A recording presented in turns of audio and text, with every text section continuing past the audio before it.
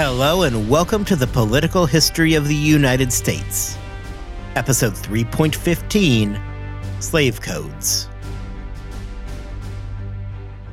Welcome back. Last episode, we spent our time getting Georgia up and onto its feet.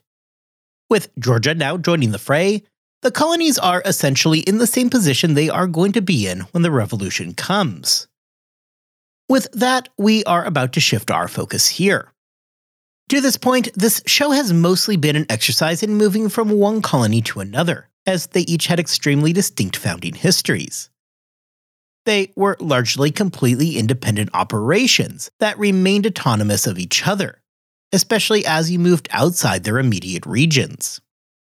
This week, however, I want to begin looking at the colonies more as a whole. Rather than focus solely on, say, New England or the Chesapeake, we are going to look at the entirety of the North American British colonies. After Queen Anne's War, the colonies entered a period of relative peace.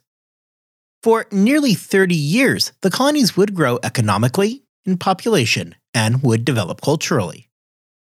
These are topics that we talked about in some length back in episode 3.9.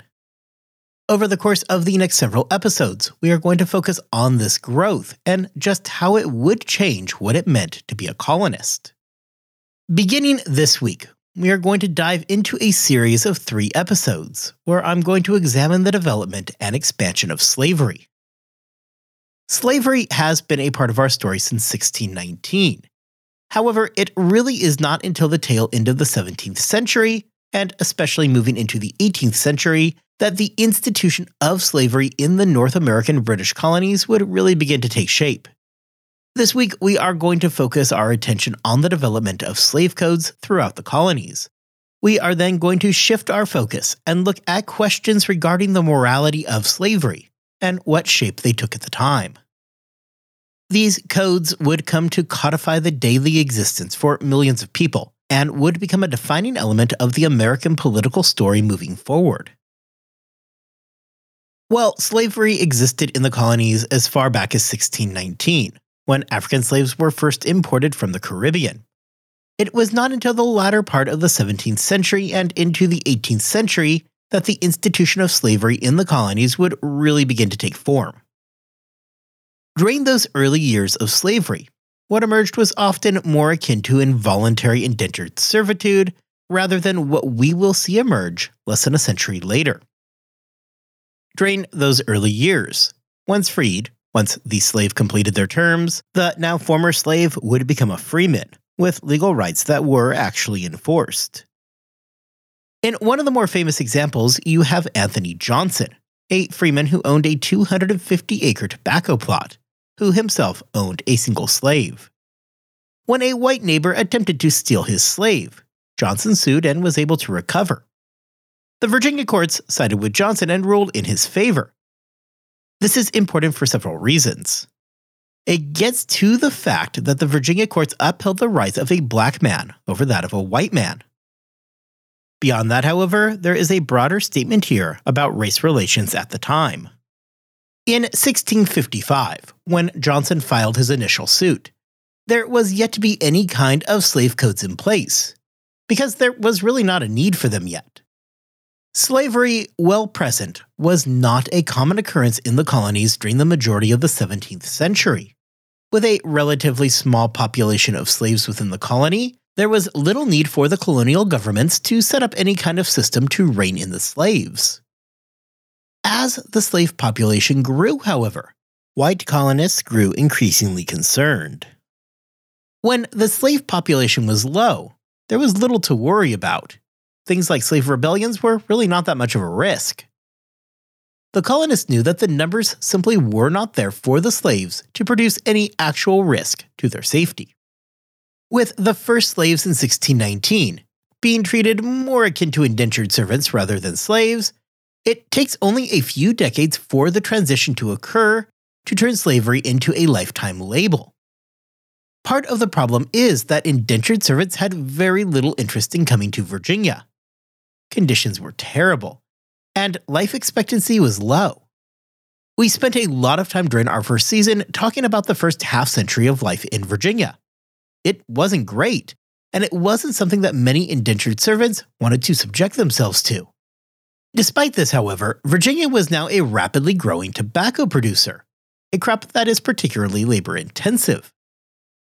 The result is that you have a colony with a high labor requirement, and yet a scarce number of workers willing to embrace Virginia's rough conditions.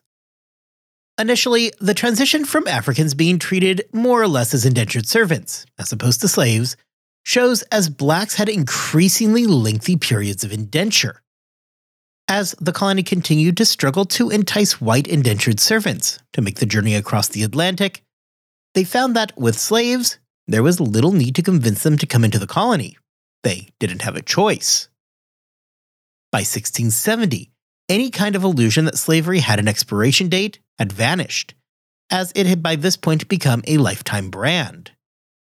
Slaves were an easier solution to the labor shortage than trying to find some way to entice more white indentured servants to make the trip. In 1660, as an example, the total population of Virginia was right around 35,000. Of that number, slaves accounted for just 400 of that, or roughly a little over 1% of the population. By 1700, the population had grown to approximately 59,000, with 9,400 slaves. This means that slaves now made up 16% of Virginia's overall population. By 1750, the total population of Virginia had increased to 231,000, with a slave population of 101,500, or nearly 57% of the total population. This growth in slavery is going to come with several effects that would change the relationship, and therefore life, for the slaves living inside of the colony. Note that these numbers are in Virginia alone. In South Carolina, that number was even more dramatic. In 1730, there were 10,000 whites compared to some 20,000 slaves. The emergence of slave codes, therefore, was not something that was really born out of racism necessarily, but was a pragmatic response to the quickly growing slave populations in the colonies. Slave rebellions were an ever-present risk.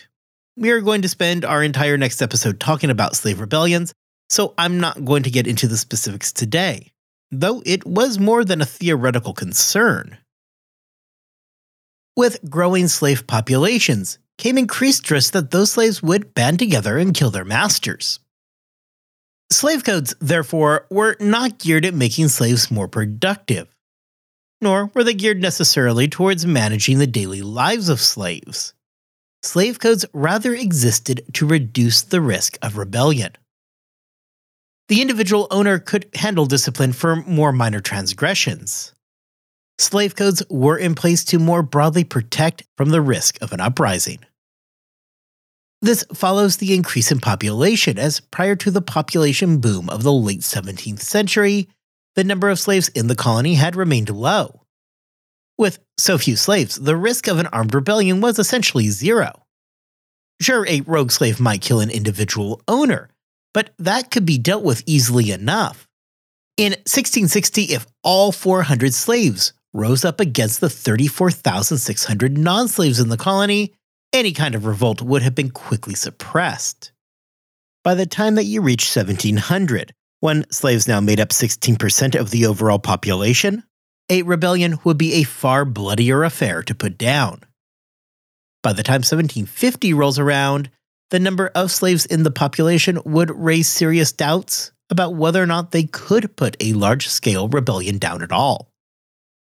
With the accompanying population boom of slaves came an importation of African culture. When slave populations were small, African culture struggled to gain a noticeable footing. However, with more and more slaves coming into the population, there was a noticeable increase in their culture. As their cultural influences became more and more rooted in the colonies, it made the owners increasingly nervous. Suddenly, you have a growing group of people that can speak in a language that the owners didn't know, practicing strange, unfamiliar rituals. Growth of African cultures made the owners seemingly more aware of the fact that they were holding a large population of people in bondage, and the very real risks that accompany that. The question therefore becomes, what do these codes look like in practice? Considering that the main point of the codes was to diminish the chance of slaves rebelling. Much of the underlying mechanism of how slave codes sought to do this was to prevent the movement and congregation of slaves in the first place. The first slave codes appear in Virginia and Maryland in 1662. These codes were both laying out that a child of any Englishman born to a slave would inherit his mother's status. This law was in place in order to deal with the situation of white owners having relationships and ultimately children with their slaves. Well, the law did little to control the slave population. It does mark the first time that slavery finds any regulations within the colonies at all. Maryland would go a step further in 1664 and officially state that slavery was a lifetime brand. There would be no escaping it. The most common slave codes throughout the colonies were limitations on how many slaves could gather at a single time off of a plantation. This accomplished a couple of key objectives for the owners. The main train of thought was that if slaves could not gather, it would be that much more difficult for them to form grand conspiracies. Codes often also included provisions that slaves could not leave their plantations without a written pass from their owner. This would further restrict the ability of slaves to move throughout the colony. Beyond keeping the group small, however, it also hampered the spread of information. If there was going to be some kind of an uprising, slaves would struggle to come together to spread the information. If one is trying to lead a secret rebellion, the last thing that they are going to want to do is take conspicuous actions that is going to draw attention to themselves. For slaves, this meant violating the law regarding gatherings. With information traveling slower, the owners hoped that they would learn of any plots before anything could be carried out. This worked much better in the Chesapeake than in more urban environments. Plantations were large and spread out, meaning that it was far more practical for a slave owner to keep his slaves from commingling with the slaves on different plantations. In an urban environment, say like in New York, it became far more difficult to limit slave gatherings, despite the best efforts of their owners. We are going to be spending some time looking at urban slavery in New York next time, and then we will later devote an entire episode to slavery in New York in episode 3.17. Slavery, indeed, was not yet something that was limited to just the South. By the time of the American Civil War, there was a clear delineating line where everything to the north was free and everything to the south had legal slavery. However, that is not something that really comes into effect until the 1820s. During the 17th and 18th century, slavery was spread throughout the colonies. Yes, it was much more prevalent in the South. However, it absolutely existed in the northern colonies as well. Slavery even existed in Pennsylvania, a colony made up largely of Quakers, who would later become some of the most vocal abolitionists. There, the codes that were in place were like what we see in Virginia. Serious crimes were punishable by death, while more minor infractions would result in whippings. Like in Virginia, they strictly prohibited slave gatherings of 4 or more under threat of whipping.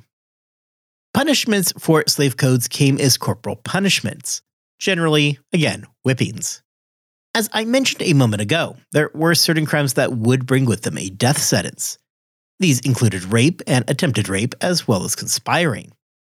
However, there was a reluctance from colonial governments to punish crimes by slaves with death. Not that the colonial leaders were acting out of empathy, but rather they viewed killing slaves as unjustly interfering with the property rights of the slave's owner. Punishments for slaves who disobeyed their owners, for instance, were not something that was governed by slave codes. Instead, in that situation, it was the individual owner who could levy out any punishment that they deemed fit. This almost always meant physical punishment, as there were really few other options for the owners. Unlike with indentured servants, owners could not add additional time to the period of servitude, as slavery was now a lifetime thing. Owners, for obvious reasons, seldom wanted to punish their slaves in such a way that it would endanger their life, or would in any way interfere with their ability to work. This leads to whippings becoming the primary form of punishment. It is worth noting, however, that when an owner went too far and a slave did die, normally colonial officials would simply look the other way. Well, it would seem to follow that slavery was a practice that was cloaked in racism. In reality, it was often the opposite that was true. Racism was a pragmatic response of the colonial governments that was used to justify the obvious moral questions that come along with slavery. Not that the very process of enslaving Africans was not in and of itself racist, but rather the emergence of racism in the colonies was often used as a method to, on one end, justify the actions of slave owners, and on the other, it was a method of ensuring that poor whites did not form an alliance with the African slaves. Racism would become an important tool in helping form society in such a way that it would reduce the risk posed by the slaves in the colony by ensuring that they remained isolated. This is exemplified through the changing attitudes and behavior in the colonies during that period of the rapid expansion of slavery. We had discussed earlier today the story of Anthony Johnson. Johnson never seemed to have any problem speaking his mind to fellow freeholders. Likewise, the courts, at least on appeal, had ruled in his favor over that of a white colonist. Obviously, a single data point does not make for a greater trend. However, it seems far more unlikely that the courts would have sided with Johnson in 1700, and all but impossible that the same decision would have been reached by the time that 1750 rolls around. None of this is to say that racism did not exist in the colony when Johnson filed his suit, but that it expanded massively as the population of slaves quickly grew. I will warn against hanging too tightly to the idea that Johnson alone proves that colonial Virginia prior to 1670 had no racism. Johnson really is just a single data point in a much more complex system. However, he does make for a good example. By the time that he won his suit, we are already seeing periods of indenture for slaves increase to longer and longer lengths until ultimately hitting that point where they were for life. Likewise, the court's decision regarding Johnson came down just a few years before we begin seeing increasingly repressive laws passed, both in the form of slave codes and laws that were designed to limit the rights of free blacks. To some degree, it was racism that allowed farmers to justify their actions towards the slaves. Beyond the obvious question over the morality of enslaving a person that likely entered into the recesses of the owners' minds, there was the day-to-day treatment of the slaves to consider as well. As we discussed a moment ago, corporal punishment was the most common punishment used. From simply a practical standpoint, the planters had little else they could do to punish a wayward slave. However, to defend their actions and their brutality against the slaves, the argument became that the Africans, as a whole, were something less than fully human. They were able to use this as logical justification for the increasingly brutal treatments being practiced to control the slave populations. With growing slave populations came that increased risk of slaves rising up in rebellion. Now, we have spent a good deal of our episode today talking about how, until roughly the middle part of the 18th century, slaves do not seem to have the numbers by themselves to lead a successful uprising. However, what would happen if the African slaves did not have to rely on only those within their own group? For the wealthy colonists in Virginia, there was genuine concern that the slaves could build an alliance with the poor white farmers. In 1680, the Virginia Assembly passed legislation that made punching a white person a crime punishable by 30 lashes. Unsurprisingly, no law was passed that legislated what the penalty was for punching a black man. What this law did, and did effectively, is that it drove a wedge between the poor white planters and the slave class. Poor whites could exercise their dominance over black slaves with impunity. The Virginia legislature, of course, had cause for concern. We are only 4 years past the end of Bacon's Rebellion. There are still deep rifts within the society. Though things got better following Bacon's Rebellion, there was still very serious wealth inequality in the colony. The bottom third of whites in Virginia were nearly destitute, while huge amounts of land were now held in the hands of a select few at the very top. For the poor white farmers, slaves were something of a natural ally. Both groups had very different reasons that they hated the upper classes. But certainly, both groups had their reasons to be angry and hated the upper classes. Throughout the 1700s, we will see other efforts by the Virginia Assembly to further divide whites and blacks. In 1705, there was a prohibition against interracial marriage put into place. Acts against free blacks in the colony became more common and increasingly restrictive. After 1691, if an owner freed a slave, the law also required them to pay to ship that slave back out of the colony.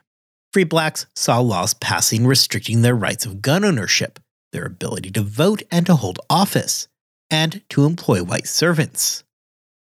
Free blacks suddenly were paying higher taxes than whites and were subjected to harsher punishments for similar crimes. Freed blacks also always risked the very real threat of being kidnapped and sold back into slavery, something that was enough of a risk that it caused the family of Anthony Johnson to leave Virginia for their own safety. The question of the origins of racism in the future United States has been a popular topic for historians for years. What has emerged is a debate over the place of racism in the colonial history of the United States. As posed a few minutes ago, the question of if racism results from slavery, or if the opposite is true, that slavery is born out of racism, is one of the most researched questions in the colonial era. Now, admittedly, I do not want to go slipping down that slope because it does little to change our story. Using racism would be an important tool for colonial administrations, as it allowed for not only a justification, but it provided the necessary differentiation between the slaves and their potential allies in the poor whites. Therefore, racism as an actual policy was important in helping to better dictate the actions of the colonists and to help prevent a greater rebellion from forming. Certainly, the Virginia colonists did not invent racism.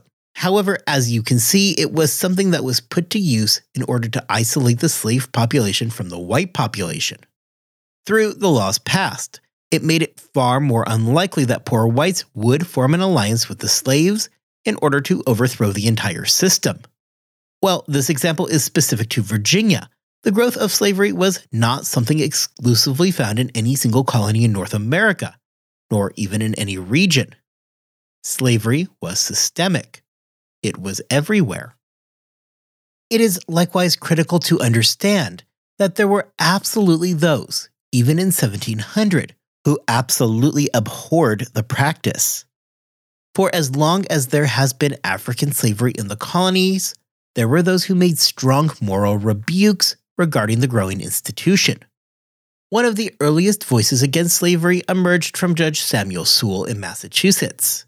If you are sitting there saying, "Hey, I know that name," you are correct.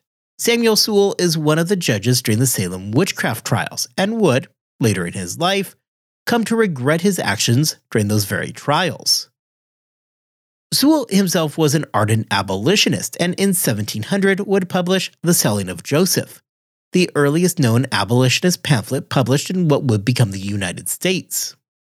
Sewall first published on June 24, 1700, and would use religious arguments to state that slavery was morally wrong. Ultimately, The Selling of Joseph would not end up being a terribly popular or well-read work in its own time. It does, however, provide us today with an interesting snapshot of that moment in time. Sewall's argument was based on the fact that if all men were descendants from Adam, then slaves shared the same freedoms as white people. He argued that slaves therefore made poor servants, as they were always wishing to return to their natural state of freedom. Sewall goes further and argues that the very process of denying slaves that freedom was, in fact, a sin being committed by the owners. Slavery in Boston was substantially less than what we see down in the South. In 1700, there were about 400 slaves in the colony, which made up about 6% of the overall population of the city. So, while not a large population, they were not a completely insignificant number either. Sewall's arguments, however, did note that he did not believe that whites and blacks could ever successfully live amongst each other. Sewall felt that blacks lacked the ability to assimilate fully into New England society, and furthermore, he, nor anybody in Massachusetts, was terribly eager to do something like arm the black population in the colony. Sewall was likewise not without his detractors. Sewall's biggest detractor was John Saffin. If any of you out there are interested in colonial poetry, Saffin is amongst the biggest of his era. He was also vehemently opposed to Sewall's The Selling of Joseph. Saffin was a known slave owner, and by the time he was fighting against Sewall, he was now a man of 70. Once a more dedicated Puritan, after living through some unquestionably hard times, he seems to have drifted away from those positions over the years. Saffin argued from a position that the powerful should remain powerful, while the weak should remain weak. He was a supporter of the then existing power dynamics that existed inside of Massachusetts. Unfortunately for Sewall, Saffin's position proved to be more widely accepted in the colony. This showed that, at the very least at the dawn of the 18th century, the colony lacked any deep objections to slavery. Sewall's efforts largely came to naught. Despite some attempts to lessen the need for slaves by using more indentured servants, requests of this nature generally went nowhere. Just as elsewhere in the colonies, Massachusetts had laws that specifically affected only the black population. This included standard provisions against intermarriage, gun ownership, as well as setting curfews. Massachusetts, which in the future will become one of the core locations for the abolitionist movement, would not see rising anti-slavery sentiment begin to creep in until the 1750s. Through a series of court cases during the early 1780s, slavery in the now state of Massachusetts would become all but illegal. Interestingly enough, though slavery now ceased to exist within Massachusetts, it was not officially made illegal until the passage of the 13th Amendment in 1865. Slavery would, over the course of the 18th century, become a defining element of the United States, both in terms of culture and economics. By the turn of the 17th century, slavery would account for the single largest part of the Virginia economy, even outvaluing the land itself. These rapid increases to slave and free black populations kept the colonists in constant fear of slave uprisings. It was through the use of slave codes that colonial governments tried to at least control the risk of slave uprisings from happening. Racism was likewise used as a tool to ensure that the population of both the slaves and the freed blacks remained isolated. It would have been a catastrophe for the planter class if the poor whites had allied with the slaves, a partnership that made enough sense to make the planters perpetually nervous. The risk of slave uprisings was likewise not a hypothetical risk either.